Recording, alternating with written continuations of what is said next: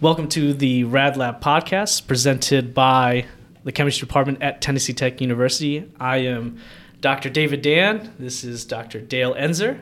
We combined have over 50 years of radiochemistry experience, and hopefully this series of podcasts you'll be able to learn many things about radiochemistry and nuclear science as we go through all the way through World War II into the present.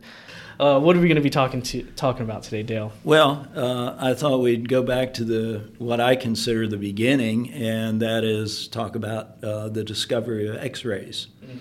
Back in the late 1800s, many people thought all the discoveries had been made.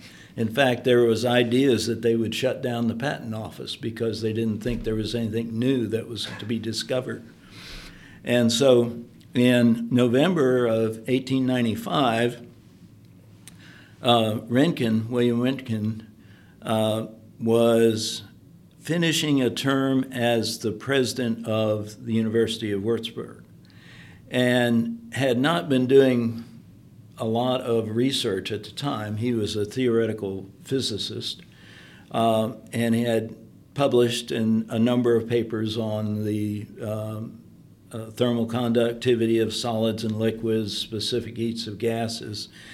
But as he was getting into something, he decided to get into something new, and the idea that at that time was investigation of cathode rays. And later these were shown to be electrons.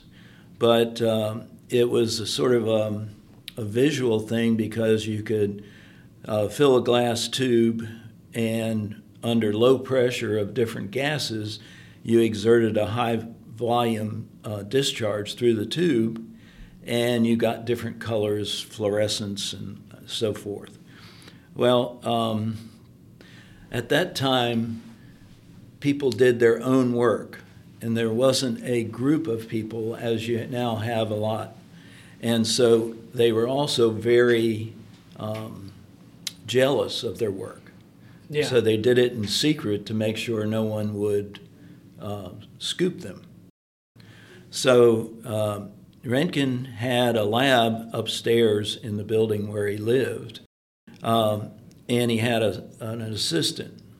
And the assistant was charged during the day with pumping down and getting low vacuum and building up high voltages on the discharge. But never was allowed in while Röntgen was working. Never. So everything they thought everything was discovered. Right. So why were they so secretive, right? If they thought everything was discovered, wouldn't everyone kind of just paranoia, I guess? Yeah.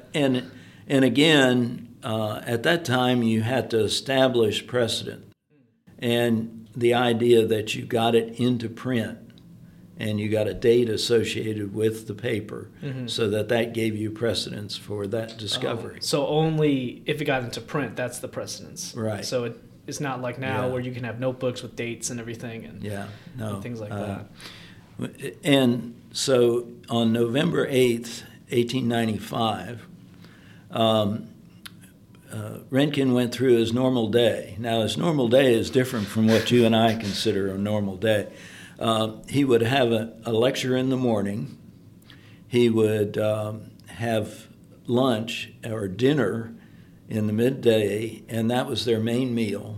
And usually after that, he might have a nap or maybe play a game of something or so forth, a game of cards or some sort of thing. And then he would go to the lab and work in the lab until late in the evening, say 8 or 9 o'clock, and then have a small meal before he went to bed. Wow. That was sort of his schedule. Well, I wish the nap thing was still around. Yeah, well, wait till you get older, it may be. Maybe, yeah. So what Röntgen was wanting to do is change his research to looking at the cathode ray tubes.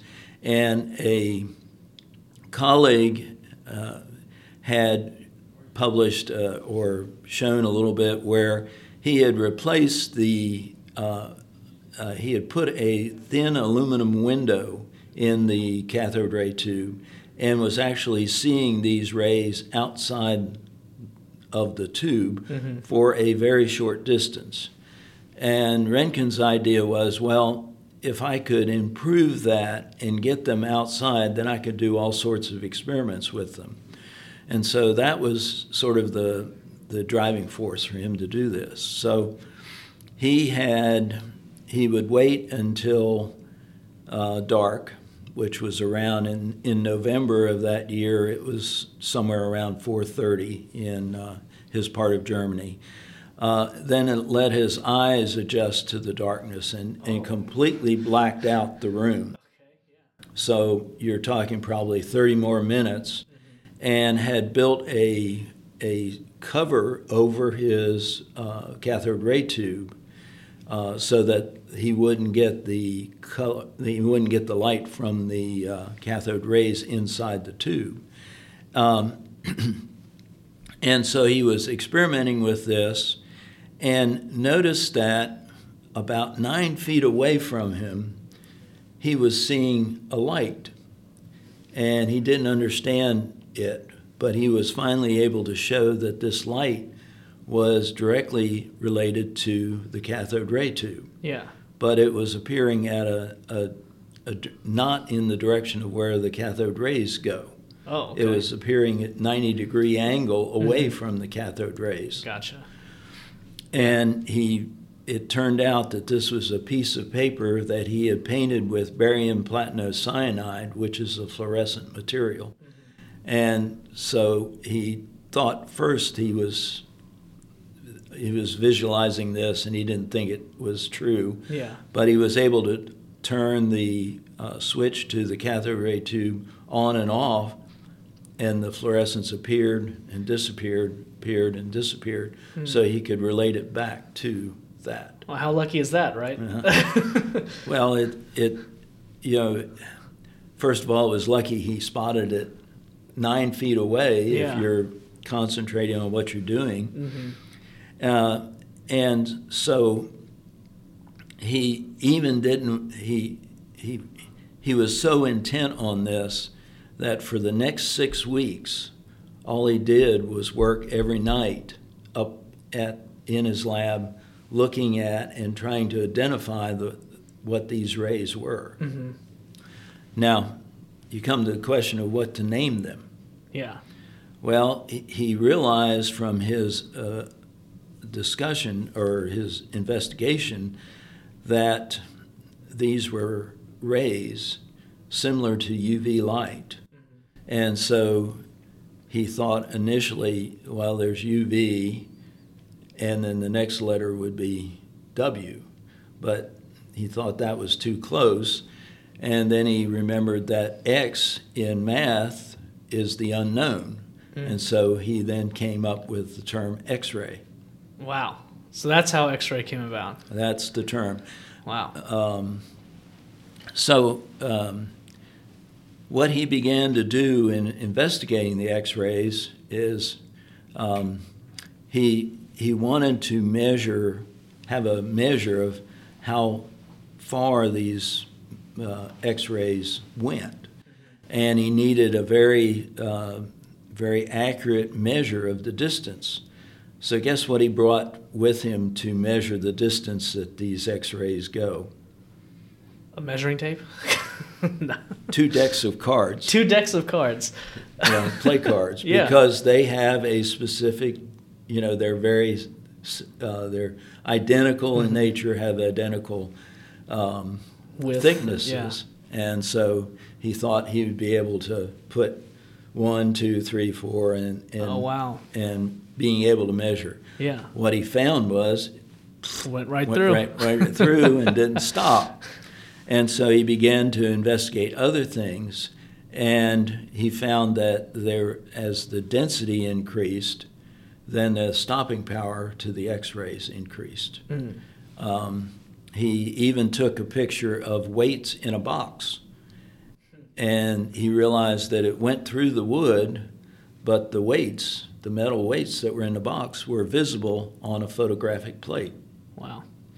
And this then gave him the idea that the photographic plates were the ideal way to investigate. And so one thing led to another. And again, he's doing all this by himself. Yeah.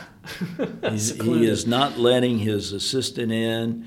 His wife thinks he is probably gone a little nuts because he is disappearing and not reappearing every night. So he didn't even tell his wife what was going on? No.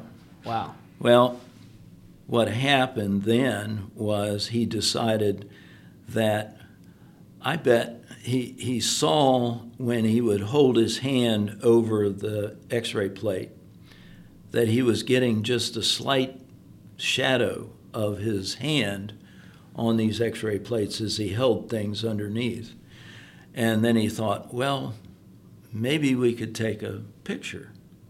And so who was he going to? He couldn't take a picture of himself because he was too busy doing all the things around him needed to do to get the x-ray tube working correctly. So he brought his wife Bertha to the lab. There you go. That's how she finds out. And she had never participated before, didn't know what he was doing. He simply told her, hold your hand over top of the photographic plate for several minutes and be very quiet. And so from that, you get the famous picture of her hand with a wedding ring. And you can see the wedding ring, and it's her hand. You see the bones. And this is the first time that anybody had seen inside the body. Without them being dead. Right. Yeah. And at that time, when he showed her the picture, the idea of skeleton was mainly associated with death. And so she was completely blown out away, yeah. and would never set foot in his lab again. So, as I said, he worked for 6 weeks, and he had developed various photographs of her hand, of other objects that he could take pictures of. And so right around Christmas of 1895, he wrote to the local physiological society and said, I have a paper that I would like to have put in to your latest edition. And so he submitted that, but at the same time, he posted a copy of this with the photographs to a number of physicists in Europe, in London, Paris, Vienna, Berlin, and sent them out on New Year's Eve to get his priority established. So he sent this to a bunch of journals or a bunch of just other scientists? Colleagues, okay. Other scientists, some that he knew and some that he knew by reputation. Yeah. And that was just to establish like that this is his work. Yeah. This is what I've been doing. Yeah. Yeah. And he wasn't, I guess he understood how much work it took to get all that, so he wasn't worried about someone scooping him after sending that out. No, but he was he did this so that he established his precedent. And so what happened then is somebody released these photographs to a news journalist, and they got published in the newspaper, and people saw this. And so within, I guess it was maybe by February, they were starting to use x-rays for diagnostic determination of broken bones. So a month later.